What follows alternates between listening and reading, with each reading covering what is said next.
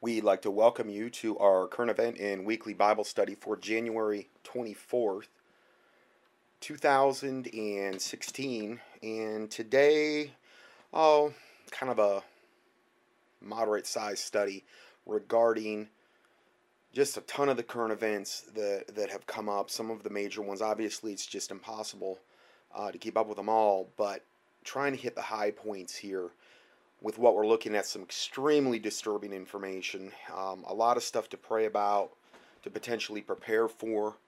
Okay, so without further ado, I'm just going to go ahead and get into the first report here.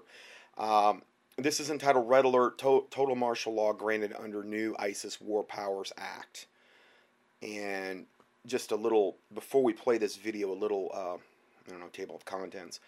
The new authorization for the use of military force against ISIS would not restrict the president's use of ground troops, nor have any limits related to time or geography. This means if this vote passes, the U.S. military can deploy anywhere on the planet, including the U.S. soil, for any length of time. Now, I understand there's probably those of you out there who are saying, well, they can already do that anyway. The point is, it's becoming more and more official, in your face. They're trying to have this more and more accepted as a just a train of thought that the American populace won't, push back against any of this. So let's just go ahead and roll this brief video here.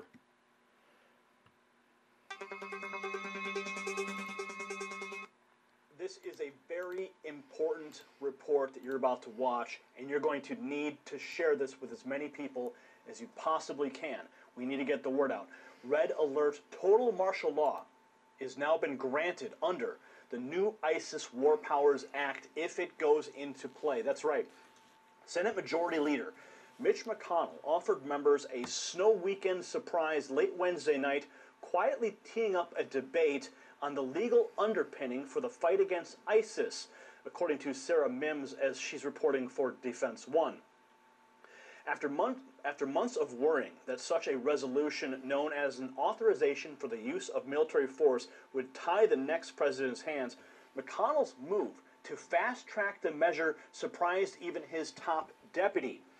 Senate Majority Whip John Cornyn, he was unaware that McConnell had set up the authorization. Invoking Rule 14, McConnell set up the authorization for a future vote, but does not put it on the calendar, meaning a vote could come at any time. The resolution already has 4 Republican co-sponsors, Senators Lindsey Graham, Daniel Coates, Johnny Ertz, and Orrin Hatch. Now, here's the kicker. The AUMF, put forward by McConnell, would not restrict the president's use of ground troops, nor had any limits related to time or geography. I repeat, the authorization for the use of military force against ISIS would not restrict the president's use of ground troops, nor have any limits related to time or geography. This basically means, if this vote passes, the U.S. military can be deployed anywhere in the world, including in the United States, on United States soil, for any length of time. So under the excuse of ISIS and the new War Powers Act that they are considering right now, I mean, there's a blizzard going on in Washington, D.C., and he invokes Rule 14 to go ahead and sneak this into the calendar for a vote at any time that they call it up. Okay, it's not necessarily on the calendar, but the ramifications of this are drastic, because with the number of refugees coming into this country, the reports we've made here about individuals sneaking into this country under the guise of ISIS. I mean, they're all over the country. And if you read the headlines every day, there are people who are under surveillance. There are people who are being swept up in ISIS cells. Okay? So, this is a War Powers Act to fight ISIS with no geographical boundaries and no time frame. That means anywhere. And anywhere in the planet. So they can go to Africa, they can go to China, they can go to India, they can go to Pakistan, they can go anywhere they want. Now, my greatest concern is all of the gun-grabbing legislation, that executive power that Obama has been trying to push.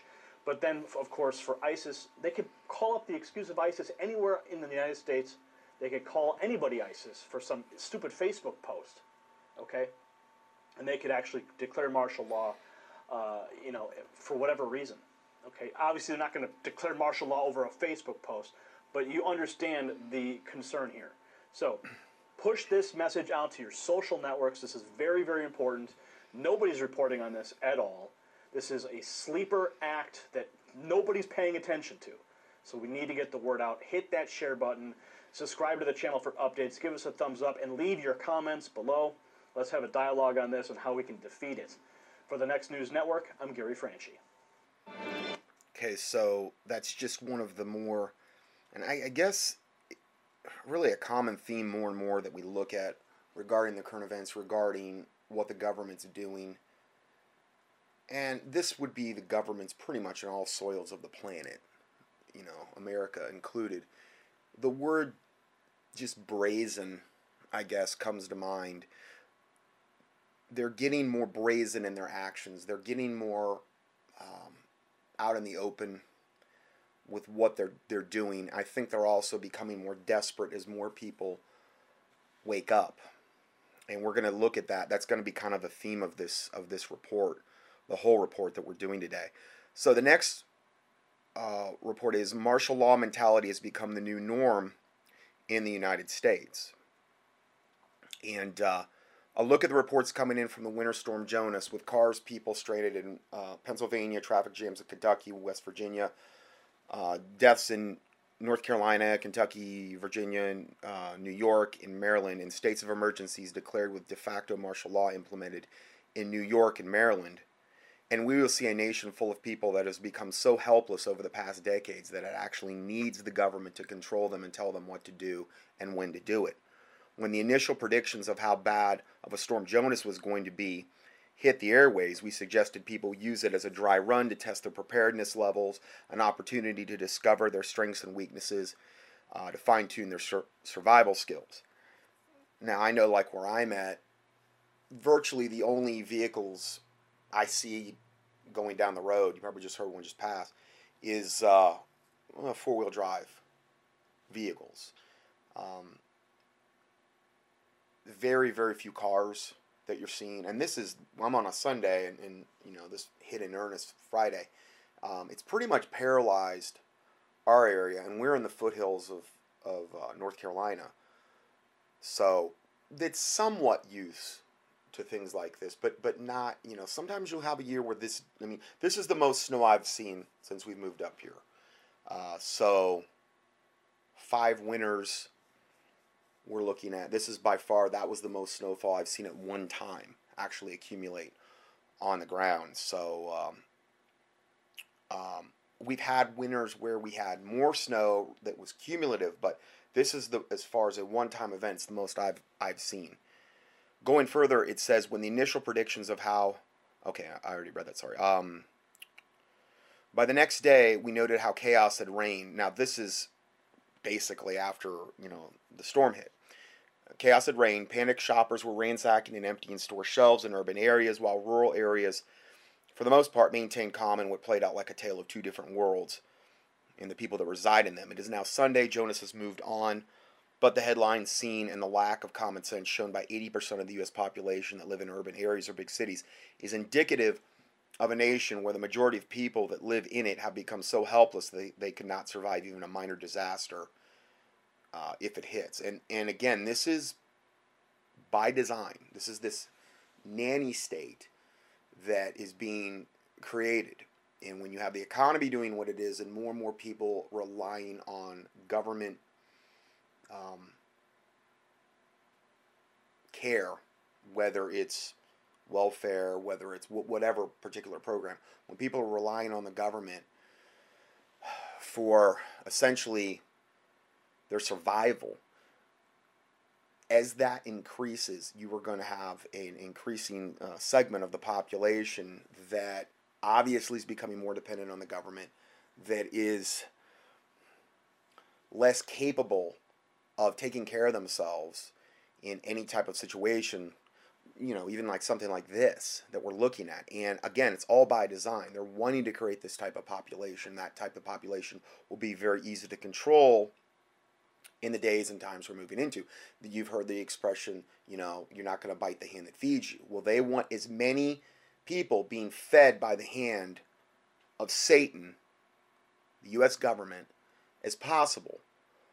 So whenever they fully implement whatever they're planning, they know that they're going to have a large swath of the population that will most likely be compliant.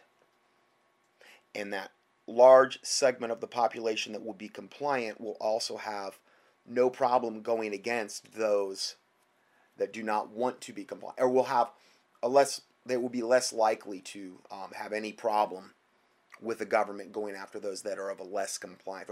And some of that may stem from jealousy, of various, there's a lot of different reasons why that could happen.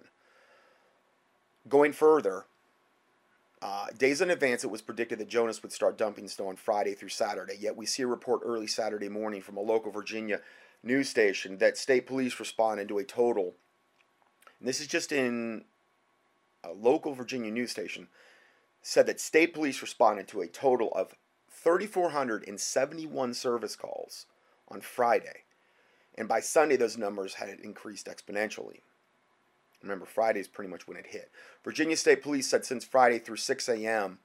Sunday, they responded to a total of 6,621 calls for service, which includes 1,410 traffic crashes and another 2,040 disabled vehicles. According to WCVB-5 and ABC affiliate, the storm caused major traffic tie-ups on highways in Kentucky, West Virginia, and Pennsylvania, with accidents Friday night causing a 7-mile-long backlog involving about 500 vehicles on the Pennsylvania Turnpike, straining motorists through Saturday afternoon.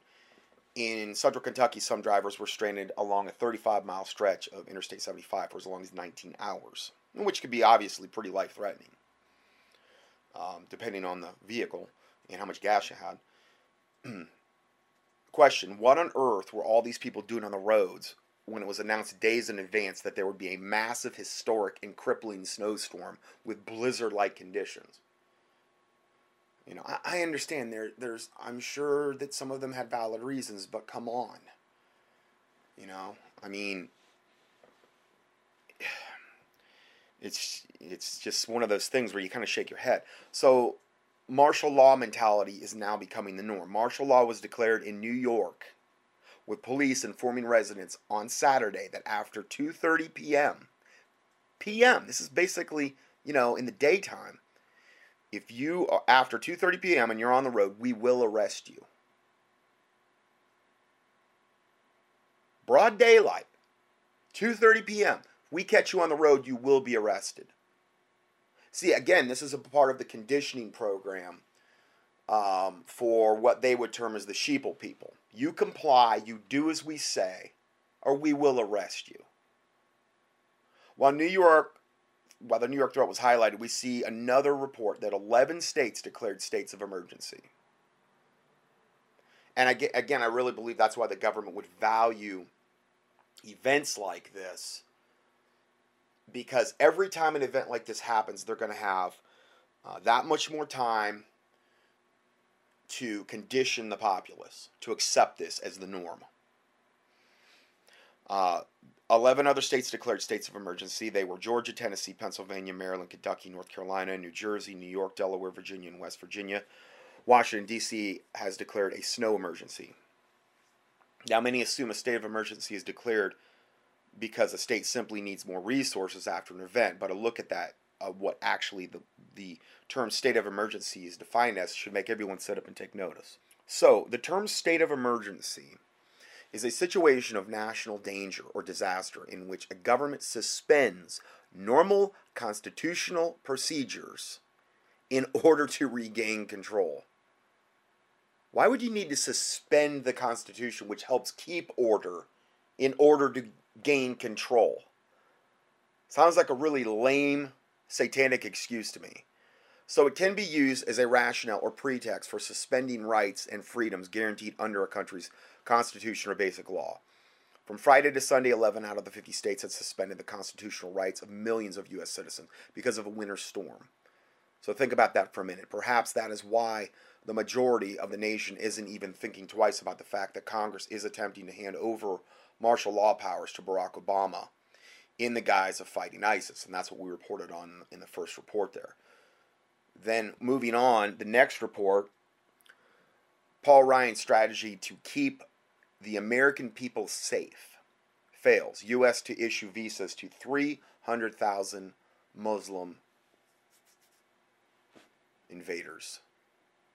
On Wednesday, Senate Democrats successfully and predictably blocked what conservatives described as Representative Paul Ryan's, quote, show vote on refugee admissions. It has been called a show vote because the Ryan plan, even if the president signed it, would still allow the president to bring in an unlimited number of Islamic refugees from an unlimited number of countries.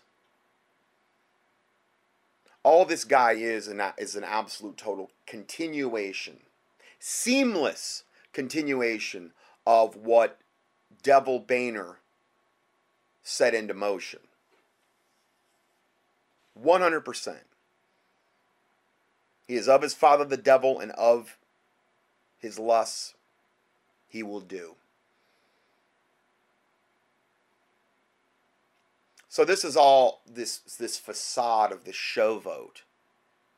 Because even if the president signed it, it would still allow the president to bring in an unlimited number of Islamic invaders from an unlimited number of countries.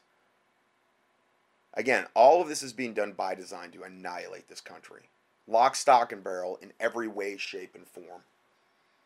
Democrat filibuster on the motion to proceed to Ryan's show vote comes 1 month after Speaker Ryan sent President Obama a blank check to fund visa issuances, because he's got to pay for it somehow, to nearly 300,000 temporary and permanent Muslim invaders in the next 12 months alone. That's not including the ones that are already here. That's not including the ones they're secretly bringing in, flying them in on UPS planes and bussing them in on white buses with blackened out windows. That's probably not even including any of that.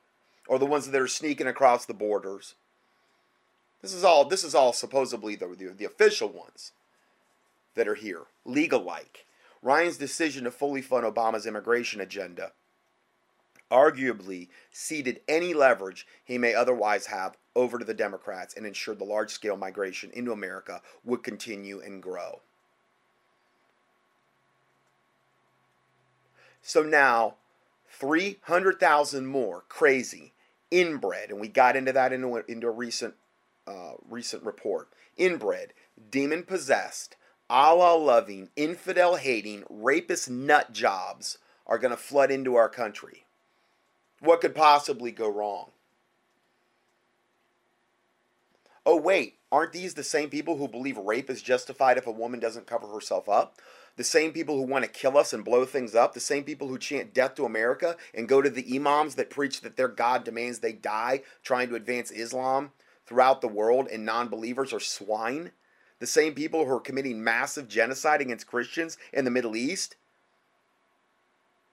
And all of the pedophilia they commit? And bestiality to boot? Oh yeah, same ones. The Bible says, the Lord hath made all things for himself in Proverbs 16:4. The Lord hath made all things for himself, yea, even the wicked for the day of evil. Well, there must be a really big day of evil coming. Because there's more evil on the planet now than I've, ever witnessed. Jeremiah 17:17 says, be not a terror unto me, and this is talking to God. Thou art my hope in the day of evil. And this is what we need to keep going back to. God is our hope in the day of evil. Almost 99% of what I see in alternative media, whether they identify themselves as Christian or just somebody like Alex Jones, gives no hope based on, either they give no hope period, and they just present a bleak portrayal of what's coming, what is here. Or everything that they're presenting is 100% man-centered. It's all about me and us and what we're going to do. And listen, yes, I do think we need to be proactive regarding this. And that is extremely important. There's a myriad of ways to be proactive and still be law-abiding. Okay? But ultimately, it's the Lord Jesus Christ. That's our hope. And I just don't see that being emphasized hardly at all. As things get darker and bleaker, I see less and less emphasis on the Lord Jesus Christ and on his intervention. It's like they're getting their eyes totally fixed on all of like this information that I get into as it gets bleaker and darker, and then it becomes, but yet their solution has become more man-centered. The solution lies within us. We're the ones that are going to bring about this change. And I just, it just seems like a common theme. And I'm not saying that because I think I'm somebody perfect and I always present everything in the perfect possible way and that I emphasize the Lord Jesus Christ enough, because I'm sure I fail in that regard in many instances, many times. And yes, I let reports through, like the other day I let one through about David Bowie, and I had a longtime listener, email me all these Bible verses about, walking circumspectly and things like this, and kind of rebuke, and it's like, listen, man, I'm sorry. I messed up. I would have never put that report out. I scanned it, but he acted like I didn't scan it at all. You need to really look. Okay, I scanned it. It was an extremely long report, but I didn't scan down far enough. And it blows my mind that they're like alternative news things out there that expose evil, but have so many unbelievably inappropriate images within the body of what they're trying to expose. And in this particular instance, I didn't scan down far enough, and there were some inappropriate images. Would have never put the thing out. And I apologize if anybody, saw that. But I scanned really far down, and I didn't see them. I thought, okay, I've scanned down this far. Well, I was wrong.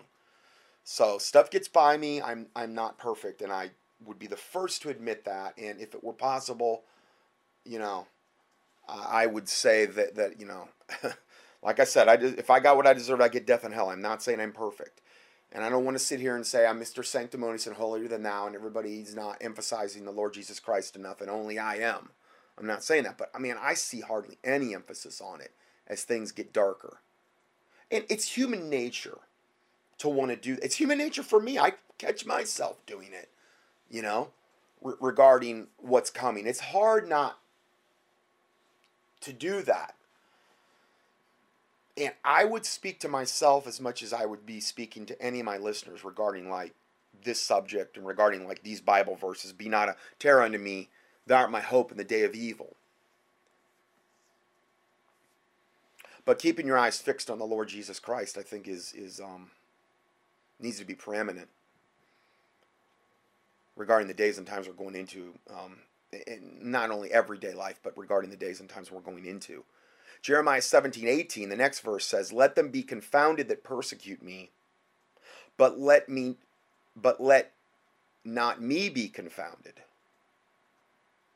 Let them be dismayed, but let not me be dismayed." Because this information that we get into in every week, and this week's no exception, is very dismaying. It's very disturbing. It can be very discouraging if you're just looking at it, particularly apart from a biblical lens. Bring upon them the day of evil, and destroy them with double destruction. Now remember, the Lord hath made all things for himself, yea, even the wicked for the day of evil. The wicked go astray from the womb, they speak lies as soon as they be born. The Bible says that. The Bible talks about in Hebrews that these are vessels of wrath fitted, meaning prepared ahead of time for God's destruction. Jude talks about these were men of old. They were ordained unto this condemnation. They crept in basically to the body of Christ unawares. People weren't aware of them. But that Jesus Christ talks about the parable of the wheat and the tares. And the tares being the children of the wicked one.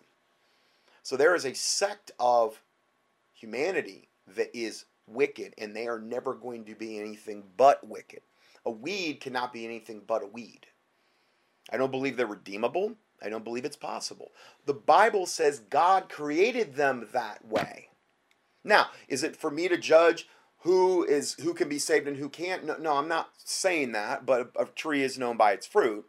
Okay, I'm not God, I don't judge, and I'm not saying we shouldn't pray for them. I'm not saying we shouldn't pray for their salvation. But the fact remains, apart from all of that, is there is a sect of humanity, and it seems to be an ever-increasing sect, that are the children of the wicked one. It's just good to kind of keep that in perspective. Not as though we sit up there in judgment, say, well, that one can be saved and that one cannot be. Okay, I'm not talking about that.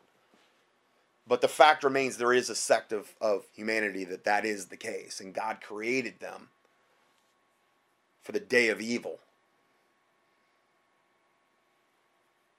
And they are fitted, they are prepared ahead of time for God's destruction. So when he says, bring upon them the day of evil and destroy them with double destruction, that's their end anyway. It's just a matter of how quick they get to hell, essentially. God knows who they are. That's the thing. God knows who they are. And when the Bible says in Psalm 64 that God will shoot at them with an arrow, suddenly shall they be wounded, so they shall make their own tongues to fall upon themselves. That, yes, can be in reference to a literal wicked person, but it can also, I believe, be in reference to the devils that inhabit their flesh. These devils, when they're not inhabiting a person's flesh, are disembodied. And my prayer for them would be that they be cast into the abyss, until which time they then be cast into the lake of fire, and that none will be able to come to take their place. Because if you kill a wicked person, those devils just go and try to seek and inhabit another body. That's what the Bible says clearly in the Gospels. Jesus Christ talked about that when a wicked spirit goeth out of a person, it goeth into a desert, into dry places. And then it comes back and tries to bring 7 more wicked than itself to go back into the person. So ultimately, our battle isn't against flesh and blood. It's against these devils that inhabit the flesh of wicked people. That's where the true battle is. And that's something we don't want to get our eyes off as well. That's really way more important. Dealing with the spiritual cause and entities that inhabit. Many of these people are basically on demonic autopilot. Yes, they're a willing vessel, but it's the devils and demons that inhabit them. They're the real mastermind behind the wickedness that person commits. And I pray, if it be possible, their souls be saved. But God knows the beginning from the end. He knows who is capable of being saved and who is not capable of being saved. That's God's business. So, Exodus 23:27, I will send my fear before thee. God's saying this. I will send my fear, the fear of God, before thee, and I will destroy all the people to whom thou shalt come. And I will make all thine enemies turn their backs unto thee. God can make your enemies cowards. Why is that unbiblical to pray that? If you have pure wickedness pursuing you, why is that unbiblical? If it were possible that one of these people, your enemies that were pursuing you, if it were possible that they could be saved, do you think it would be more likely they would be saved if they were all bowed up and proud and defied against God, or that they had the fear of God on them and they actually started seeing who really has the power in this universe? Well, obviously they're going to be much more receptive to the gospel if the fear of God is on them.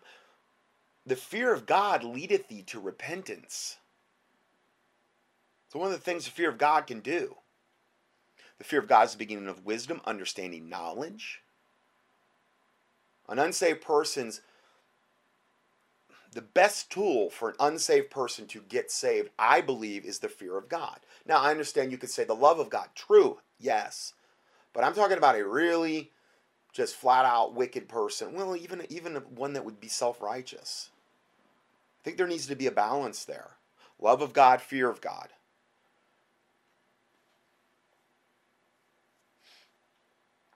And the fear of God is also associated with more blessings than any other thing that I can associate with in the Bible.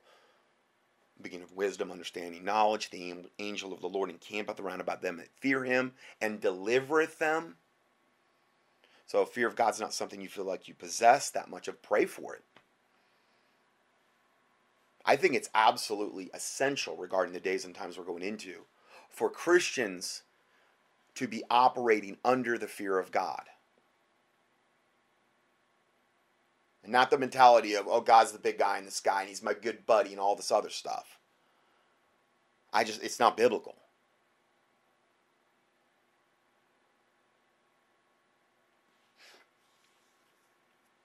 Deuteronomy 23:3, and shall say unto them, Hear, O Israel, ye approach this day unto battle against your enemies. Let not your hearts faint.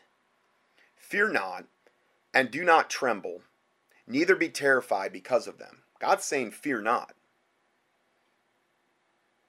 The Bible says the fear of man bringeth a snare.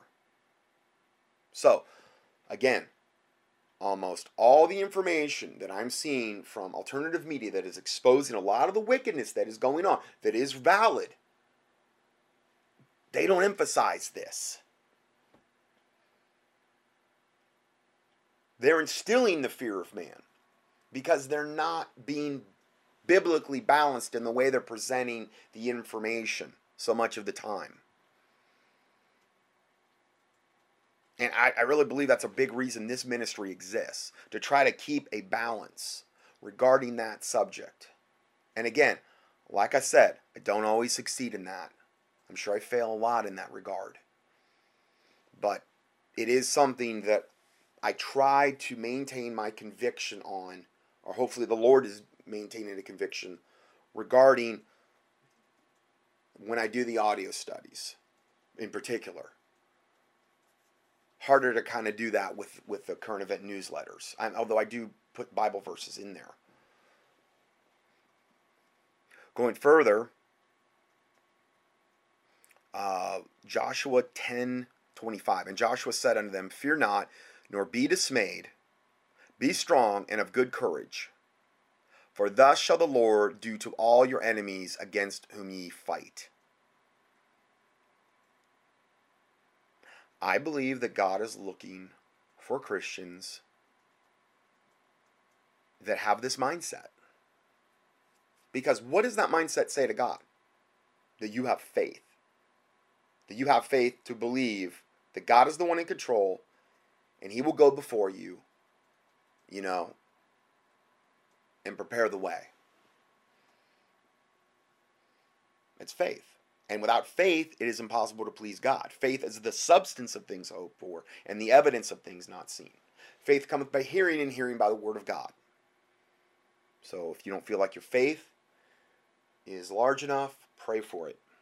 Pray for increased faith. Full armor of God.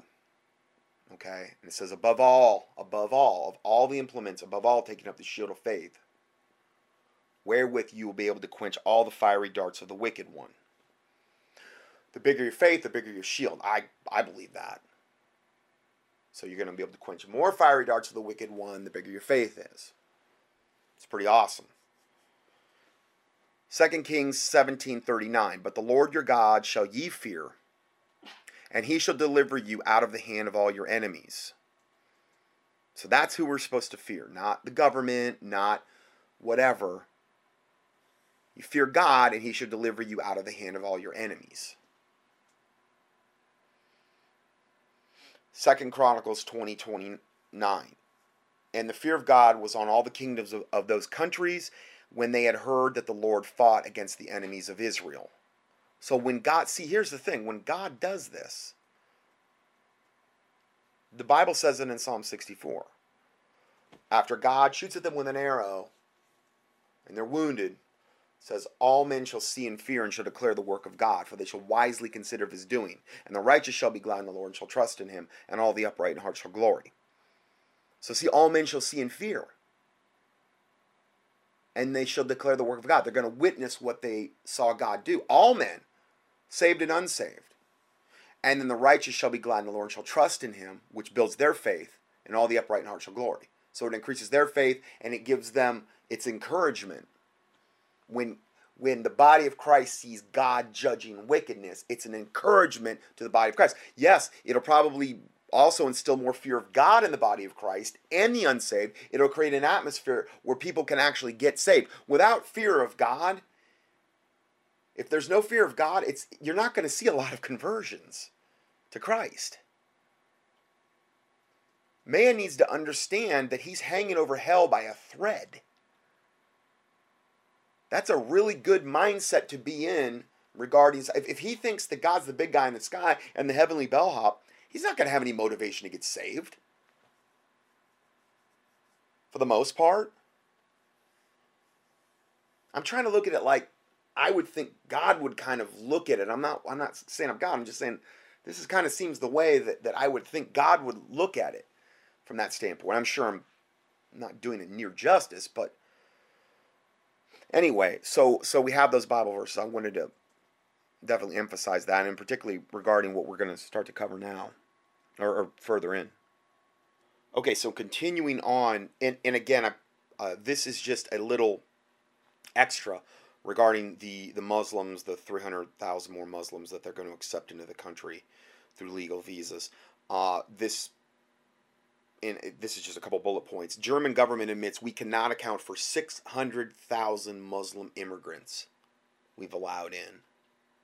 Remember, they just started taking them in. Was it like over the summer? Well, we already don't know where 600,000 of them are. That is more than half of the 1.1 million applications made in the country. Many could be roaming Europe with multiple identities. They're admitting this. All by design. Unbelievable. Then I got, switching gears here, a listener in northern Canada named Barry says, I find it frustrating that people assume food everywhere is affordable.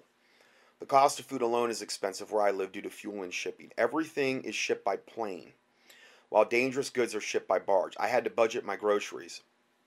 The reason why I'm not diabetic yet, due to eating mostly boiled and baked. Now, I wasn't 100% clear on that, as if he attributes the reason he's not diabetic to eating mostly boiled and baked. I wasn't 100% sure on that, but diabetes are a major problem among Aborigine and Inuit. I don't know if you want to call them Indians, or I'm not exactly 100% sure, but yeah, diabetes are a major problem and that goes with the American Indians as well. And then he says, before you say anything about organic food and grass-fed, they're impossible to get. Trust me, it's impossible. Anyways, now imagine living in remote small communities around the Arctic Circle, aka the Nunavut Indians. Evidently, the Inuit people have been through a lot, not to mention that they had to rummage through the local dump to find anything that is edible. Me, a Cree First Nation man and a Canadian, I found that disturbing. So Barry is a Cree Nation, Cree, C-R-E-E, nation, Indian, and a Canadian. I found that disturbing. The news are this is a bit dated, but he wanted to give me some more information about it. Here's a link, and in the body of this report it says, when it comes to buying the variety and quantity of food they need, Nunavut residents have it harder than anyone else in the country in Canada. According to a news report from Statistics Canada, Nunavut has the highest rate of food insecurity. I'll explain that in a second. 36.7%. That number is more than 4 times the Canadian average of 8.3%. Food insecurity means being unable to afford the proper quantity and variety of foods required to eat healthy. Now, this is going to become more and more and more the norm everywhere. But they typically will always beta test on an Indian type, Native Indian populations in America and in Canada. I mean, the atrocities that have been committed against the Indians, obviously, since, this country start to be colonized, I mean, it's legion. It's huge. I have a gigantic soft spot for, like, the Native American Indians in America and Canada, wherever they've been, I hate injustice. I hate unrighteousness. And what was done to them was what, I mean, I could do a 20-part study on that alone. So he gives a couple more links, and my response is, I said, Barry, yes, you're right. This is all by design. See below. We're going to get into that next. And again, his timing was impeccable, because now there's all of these reports coming out regarding, the next report is entitled, "Is Obama on the Verge of Starving Millions of Americans into Submission?" But I believe that a lot of this has been done to the native Indian populations first, and in a beta testing scheme. And then I say, I am not judging you, and I totally believe what you're saying. I am going to report on your email. God bless you. And when he says, before you say anything about organic food and grass-fed, they're impossible to get. Trust me, it's impossible. I believe you. I believe you. And all I could really say is it's to pray for you. And I mean, just for the body of Christ, praying for one another regarding the situation, because I believe that this is going to become more and more the norm. Food is going to be one of the major weapons of warfare in the coming New World Order. And I know I've went over these verses before, but it's probably appropriate right now to actually go over these verses one more time. Preparation regarding the end times. Revelation 6:5. And when he'd opened the third seal, and heard the third beast say, Come and see, and beheld, and lo, a black horse. And he that sat upon him had a pair of balances in his hand. Revelation 6:6. And I heard a voice in the midst of the four beasts say, A measure of wheat for a penny, and 3 measures of barley for a penny. And see thou hurt not the oil and the wine. Now, a measure of wheat, the measure is basically is a unit of measurement which is less than a quart, or as much as would support a man of moderate appetite for one day. A penny, which is from the underlying Greek word denarion, is a Roman silver coin in New Testament times called a denarius. It was the principal silver coin of the Roman Empire. From the parable of the laborers in the vineyard, it would seem that a denarius was then the ordinary day's pay for a day's wages, according to Matthew 22 through 13. So in the end times, when the black horse rides, and I do believe we're going to see a building to that, in order to just feed yourself for one person for a day, it's going to require all an average man's day's wages. And that's including no other thing, no other expense. Everything that you would earn in a day's wage would have to go to totally feeding you. This is where we're moving into, and it's biblical, what we're seeing here. The Bible says if we have wisdom, and again, I'm not saying this in any judgmental way. Okay, I'm saying that this is what the Bible says, and I realize a lot of people aren't in a position where, or maybe they're just coming onto this information. Maybe they've not been in a position financially where they could do this. But the Bible says, if we can do this, this is wise. If we have wisdom, we should prepare for this, like God instructed Joseph to do. Genesis 41:34. Let Pharaoh do this, and let him appoint officers over the land, and take up a 5th part of the land of Egypt in the 7 plenteous years. Now I understand, we don't have 7 years. Okay? But it's the principle that I'm talking about here. And let them gather all the food of those good years that come, and lay up corn under the hand of Pharaoh, and let them keep food in the cities. And that food shall be for store to the land against the 7 years of famine, which shall be in the land of Egypt, that the land perish not through famine. Okay, so that's wisdom. Proverbs 10:5. He that gathereth in summer is a wise son, but he that sleepeth in harvest is a son that causeth shame. Proverbs 6:6. Go to the ant, thou sluggard, consider her ways, and be wise, which have no guide, overseer, or ruler, provideth her meat, meaning food, in the summer, and gathereth her food in the harvest. Proverbs 22:3, a prudent man foreseeth the evil and hideth himself, but the simple pass on and are punished. What we're foreseeing right now is more evil than I've ever seen in my life. 1 Timothy 5:8, but if any provide not for his own, and especially those of his own house, he hath denied the faith, and is worse than an infidel.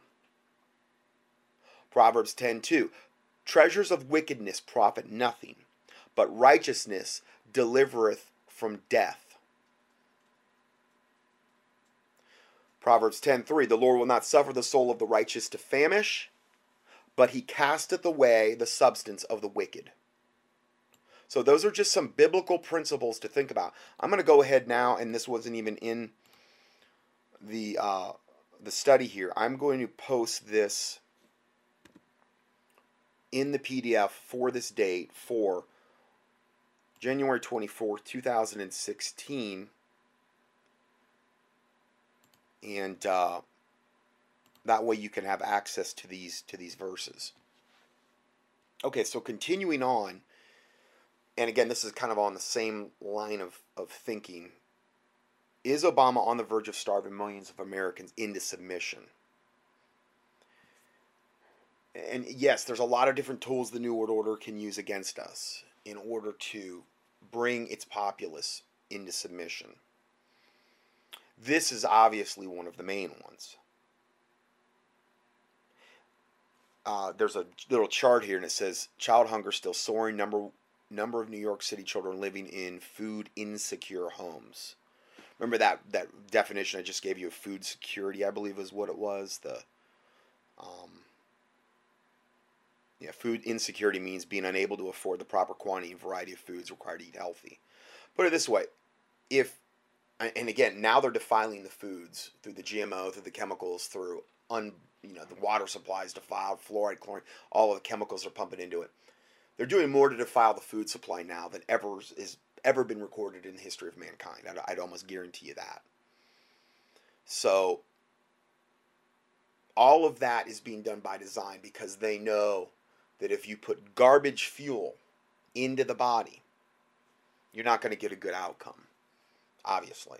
Put bad gas in a car, it's not going to run right. And they want to try to make sure that whatever you're putting into your body, whether it be food or liquids, whatever that is, it is the most defiled concoction of evil. And somebody in that's eating that particular way, typically they're not going to have a clean, clear thinking mind. They're going to be typically, suffer from a lot of fatigue, a lot of brain fog, a lot of, things where resisting the New World Order would be the last thing on their mind. From 2010 to 2012, 1 in 5 New York City children lived in food insecure homes. And again, that's only going to get worse. Now, quote from Thomas Jefferson, if people let the government decide what foods they eat and what medicines they take, their bodies will soon be in as sorry a state as the souls of those who live under tyranny. Great point. Now, I have a lot of problems, though, with Thomas Jefferson in general. One of the main ones being, and I mentioned this before, but I kind of wanted just to go over this really quickly because his name was quoted. It was a really good quote. I wanted to quote it, but I couldn't quote it and not talk about this particular subject. And this is a sidebar. We're going to get a little, veer off here course for a second. It's called The Blasphemy of Thomas Jefferson in the Jefferson Bible. The life and morals of Jesus of Nazareth, commonly referred to as the Jefferson Bible, was a book constructed by Thomas Jefferson in the later years of his life by cutting and pasting with razor and glue numerous sections from the New Testament as extractions of the doctrine of Jesus.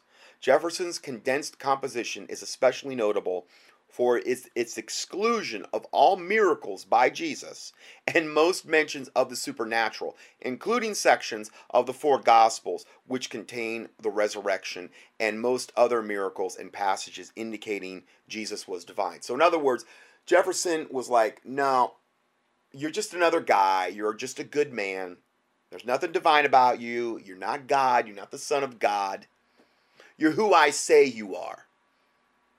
blasphemous Thomas Jefferson. Essentially, Jefferson took the 4 books, Matthew, Mark, Luke, and John, and merged them into one chronological story, only 82 pages long. Of the 3,779 verses in all 4 books, he extracted only 1,089, or just 29%, of the Gospels. In a letter to his friend William Short, he said, quote, "I separate, therefore, the gold from the dross." So this devil had the audacity to say that there were obviously, what do you have to say, 79% of the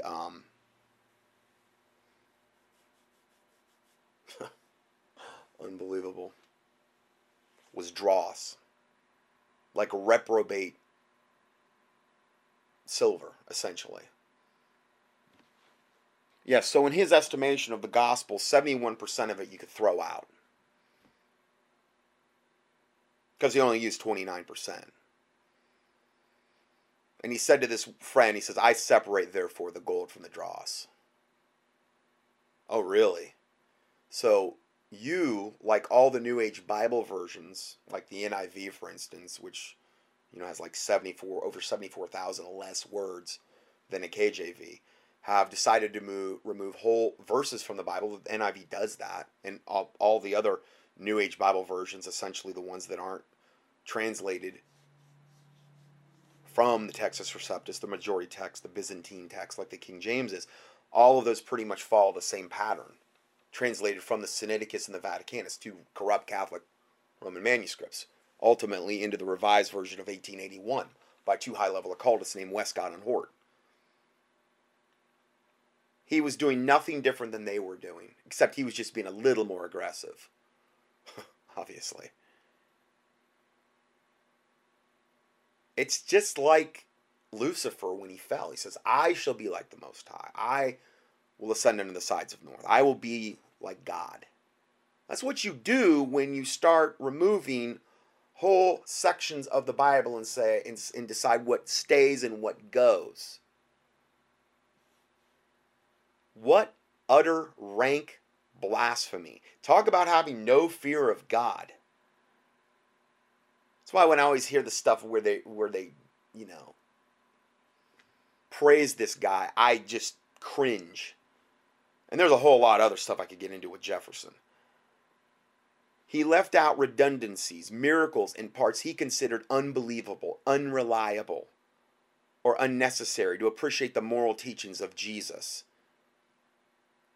which Jefferson considered to be the most sublime and benevolent code of morals which has ever been offered to man. Oh, I'm surprised he'd say that much. Why did he do it? Well, whatever he didn't like. It was all based on his heartfelt convictions, and the heart is deceitful above all things and desperately wicked, and he who trusteth in his own heart is a fool. And there is a way which seemeth right unto a man, but the end thereof are the ways of death. All of those verses absolutely apply to Jefferson and what he did here. What rank, utter blasphemy. But pride blinds you. And obviously, this devil was operating in a lot of pride. And whenever you're a man that becomes elevated, whether it's a political office, whether it's Hollywood, whether it's in sports, that is the main thing that anyone in those positions, from a biblical standpoint, would want to try to guard against. Because pride blinds you. You don't see that you're doing anything wrong. You don't see your sin at all. And he obviously didn't see his sin in doing this. He was proud. He was glorying in his shame, as the Bible talks about. 100%. No fear of God. The so-called Jefferson Bible has been placed at the back on display in a newly expanded exhibit at the Smithsonian's American History Museum on the National Mall. The Smithsonian, one of the most wicked organizations on planet Earth, as far as I'm concerned. Single-handedly is the reason that all virtually all of the giant skeletons that have been discovered in America, and even I believe elsewhere, have been whisked away and disappeared, because that doesn't fit into the Darwinian narrative and would confirm what the Bible says. So we can't have anything that doesn't fit into the Darwinian. Even the Darwinism makes no sense whatsoever and can be debunked and disproved on so many levels. It defies logic, the mind. I'm reading a whole book about it right now. When I have a little bit of extra time, this one book, it's relatively new, but it's on all of the old newspaper reports, on all the reports going back into the 1800s into the United States, of all the giant skeletons that have been found in America. Almost always they're found in Indian burial mounds. Anywhere from 7 feet up to 18 feet. Report after report after report. What I'd like to do one of these days, and then there's another one that I read on the Solomon Islands. They're still dealing with giants there. I mean, that's just a fact of life there. Absolute fact of life for the native people there, particularly the ones that live inland. But see, none of that fits the New World Order Darwinian narrative. Anything that would actually give any validity to the Bible. They can't have that. What I'd like to do, I've dog-eared the pages, and I'd like to just have one teaching where I just go over both of those books. Of course, I don't know if I could do it in one teaching. It might take multiple parts. But yeah, it's overwhelming. Absolutely overwhelming what the Smithsonian's done. Evil, wicked, and by the very fact that they've guarded this, it doesn't surprise me, you know. Anyway, this blasphemous work can be visited at the Smithsonian American History Museum in the National Mall, in a gallery dedicated to it on the museum's second floor. Revelation, I mean, good old Jefferson, boy, he needed to read these verses. But these are probably some of the ones that he never gave any validity to. Revelation 22:18, for I testify unto every man that heareth the words of the prophecy of this book, if any man shall add unto these things, God shall add unto him the plagues that are written in this book. And if any man shall take away from the words of the book of this prophecy, which he was doing on a level I've never seen anybody do, God shall take away his part out of the book of life, and out of the holy city, and from the things which are written in this book. So, that's really scary stuff there. Let's go back to the main report. Let me quickly review Obama's possible motivations for martial law. First, his administration faces the brunt of 3 separate monetary debts that will be defaulted on.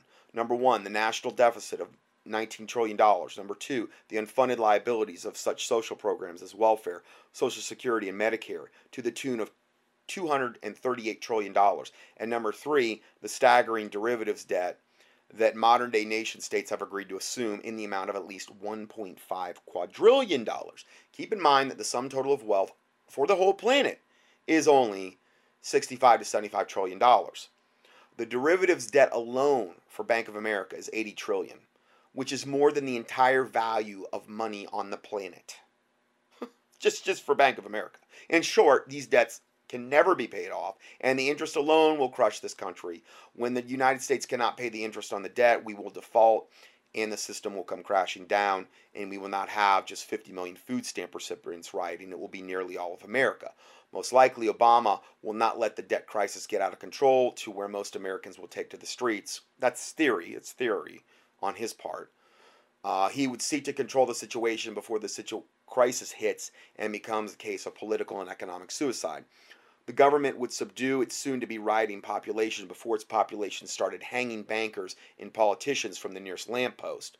Obama has another motivation to subdue American people before the full brunt of the public's anger has a chance to coalesce. Obama has had 5 Watergate scandals in his administration. And now, because of Ammon Bundy and his followers are exposing the heavy-handed practices of the BLM to force as many ranchers and farmers off their land, which also would contribute to no food. Obviously, that's another agenda why this is happening. An increasing number of Americans are beginning to see that the government wants to control all food and food production.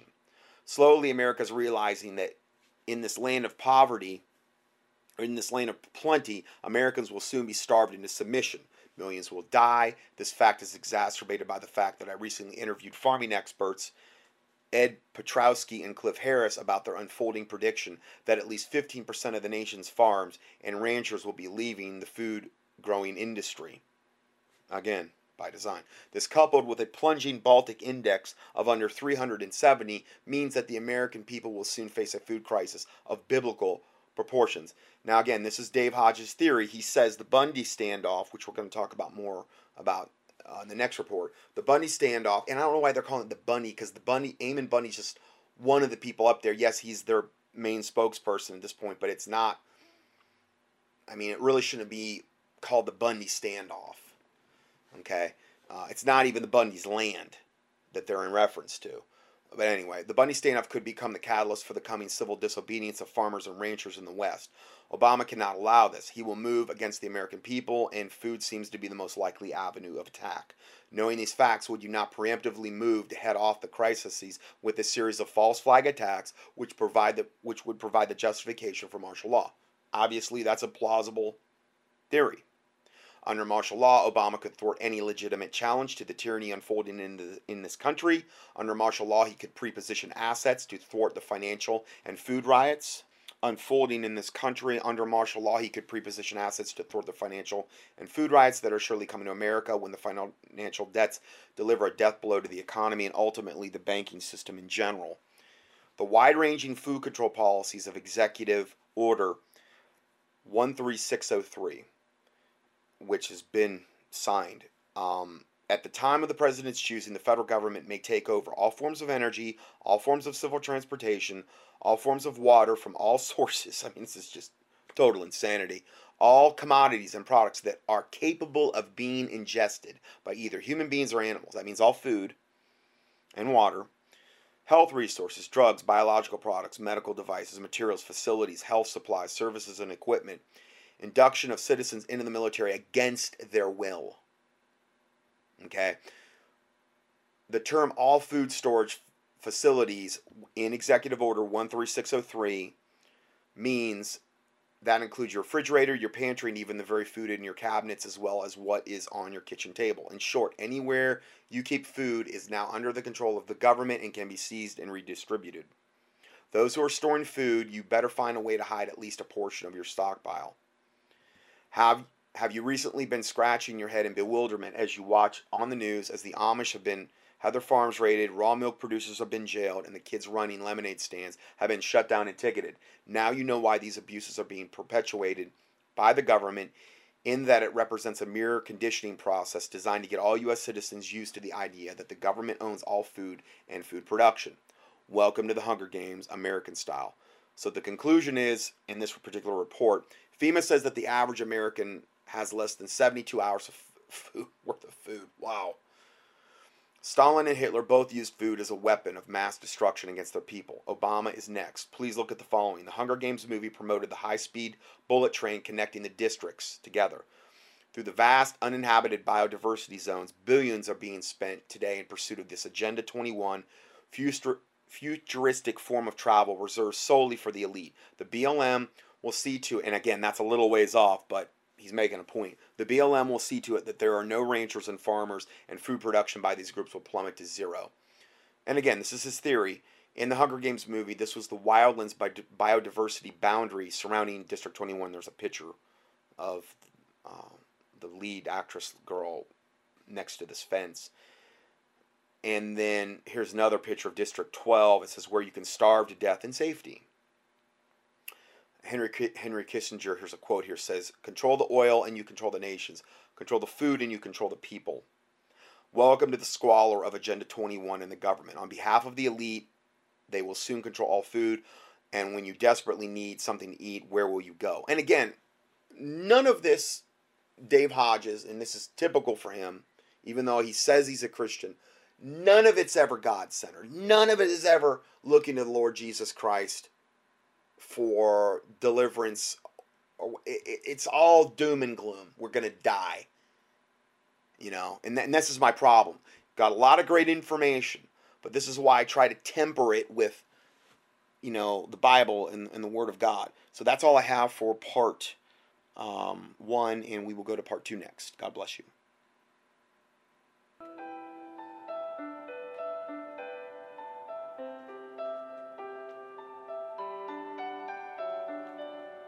Scott Johnson's 1,000 plus audio teachings and PDF documents are available for free 24/7 on the internet at contendingfortruth.com. That's contendingfortruth.com. In addition, we also offer a free Christian current event and health email newsletter. You can sign up at contendingfortruth.com. These email newsletters typically only generate about 3 to 6 emails per month if you subscribe to both lists. Please prayerfully help us to continue this work. For mail correspondence or to support this ministry, our mailing address is Scott Johnson, 2359 Highway 70 Southeast, number 321, Hickory, NC 28602. Or on the internet, a PayPal donation link can be found at contendingfortruth.com. Thank you, and may the Lord Jesus Christ richly bless you.